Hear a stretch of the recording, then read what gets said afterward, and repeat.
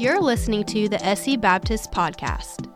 The following is a recording of a main session at Impact 2023. And I want to talk about that last word of the conference title. I want to focus on the word finish for just a second. And I'm going to give you just a very short version of my story, the Reader's Digest version of it. About a year ago, a little less than a year ago, my phone started blowing up and the news started calling like crazy and saying, Jeff, we would like to do interviews with you about the U.S.'s pullout of Afghanistan.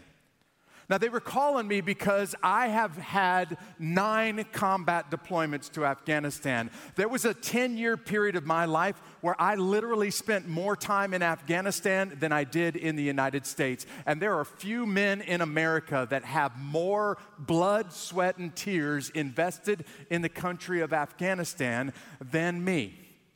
And the news was saying, hey, we're watching around the world what's happening as Afghanis are desperately grabbing hold of people and jumping onto airplanes, and the country is descending into chaos. It looks like 20 years of war in this country is being wiped off the history books in 54 days. And the news started asking, Jeff, I know this must hurt for you to watch these images on TV. What are your thoughts about Afghanistan? And I don't think they expected my reply. I told them, man, it really hurts to see what's happening in Afghanistan. I'm not going to get political with you today, but I told them this is nothing compared to what happened to me 25 years ago. This isn't even a blip on the radar. You see, the way that I left Somalia 25 years ago hurt far more than 10 years of blood, sweat, and tears in the country of Afghanistan. I joined the Army when I was 18. I was a very committed believer in Jesus Christ when I joined the Army, and all that I ever wanted to do was be an Army Ranger. Those guys and gals that serve in Fort Benning, Georgia, that's my hometown. The folks that serve there, I really believe they are some of the greatest human beings on the planet. God has given me the privilege as a pastor to lead my heroes that are in church on Sunday morning with me, being around those warriors. I was a believer, and I talked about Jesus a little bit, but I was pretty casual with those conversations. When I got ready to go to Somalia, I had been in the Army for about 6 years. I had been an Army Ranger, which means I had been kicking in doors. I had been doing special operations missions ever since I left high school. And Somalia wasn't my first rodeo. I'd already taken part in the U.S. war in Panama. I'd already been part of the U.S. operations in Kuwait, so I kind of thought I was ready for what I was going to experience in Somalia. But Somalia, and specifically Black Hawk Down, was far different than anything that I had ever known since. It was much different than Iraq or Afghanistan years later. And there's a moment that I get the privilege of telling audiences about, where God radically redirected my future in ways that I didn't even see coming. You see, before Somalia, I was pretty convinced that I was just going to be an Army Ranger who loved Jesus and who fought and won America's wars, and I was going to do that until they forced me out of the Army. I loved that unit. I loved the mission. I loved the men that I had the chance of serving with. And then after the dust settled, after the bullets stopped flying in Black Hawk Down, God moved me towards ministry, and I didn't see this one coming. Because of the movie Black Hawk Down, I get a chance to tell my story from time to time at churches and to audiences, and I usually try to get to what happened to me after the firefight. I call it my call to ministry. And it happened almost immediately after the battle was over with.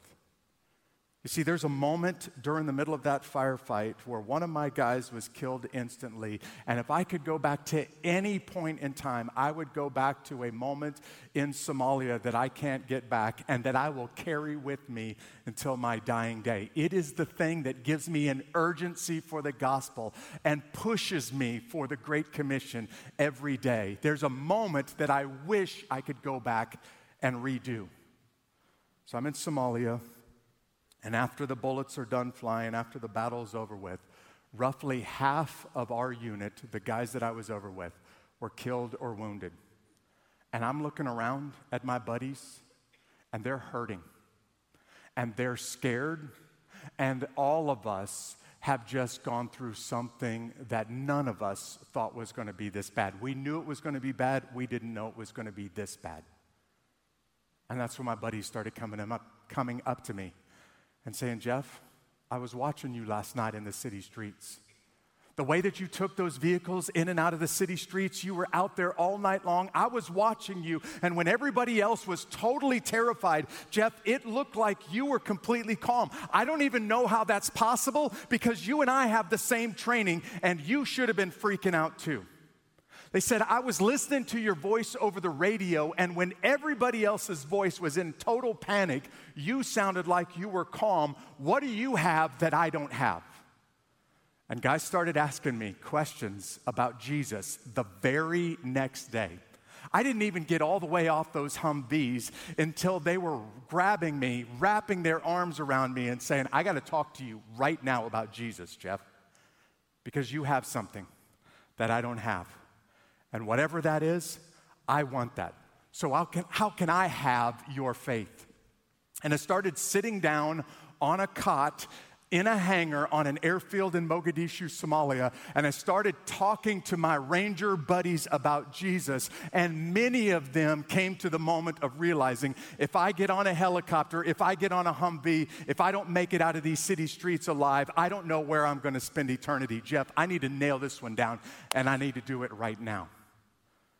And I'm on that airfield the next day, and I start to feel the Holy Spirit of the living God poking me in the chest. And he's starting to tell me a powerful moment that I don't think I'll ever forget. I've never really heard the audible voice of God, y'all. I'm not crazy. Not one of those nut jobs out there. But there's one of those moments where I felt the Holy Spirit convict me that, Jeff, what you've been living for as an Army Ranger is not worth dying for. And I want you to start to live for something that's worth dying for. And everything else is easy after that. You see, what I had been living for is fighting and winning America's wars. I love my country. I want to serve my country. I would give my life gladly for my country. But the Holy Spirit started to show me, Jeff, this battle in Somalia, it may make a difference for a week, maybe for a month, maybe for 10 years, maybe for a generation. Who cares? What happens in another man or a woman's soul, that echoes 10,000 years from now into eternity. And Jeff, do you want to be focused on something that matters for a generation? Or do you want to spend your time doing something that matters 10,000 years from now? And I came back from Somalia with this overwhelming sense that God was calling me into the ministry. I wasn't looking for it. I didn't want it. I didn't even expect this one to happen. It caught everybody off guard, me included. The way that I left Somalia prepared me for the pullout of Afghanistan.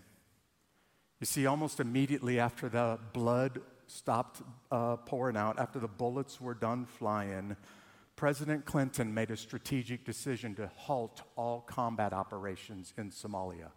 Within a couple of days, he decided this battle really wasn't worth the blood and the bodies that we've already paid for it. You know what? Stop what we're doing. Reverse course, get on airplanes, fly out of Somalia. The U.S. wants nothing to do with this country anymore. And when I was loading those airplanes and leaving Somalia, I was looking at that city and asking myself the question, what was it all for? What was all of that blood? What was all of that battle? What was all of that killing for? If it wasn't worth winning, why did we go in the first place? And I'm here to tell you, South Carolina, I needed that moment getting on that airplane and flying out of Somalia. God used that moment to change my life and to put me in the ministry that He's given me today.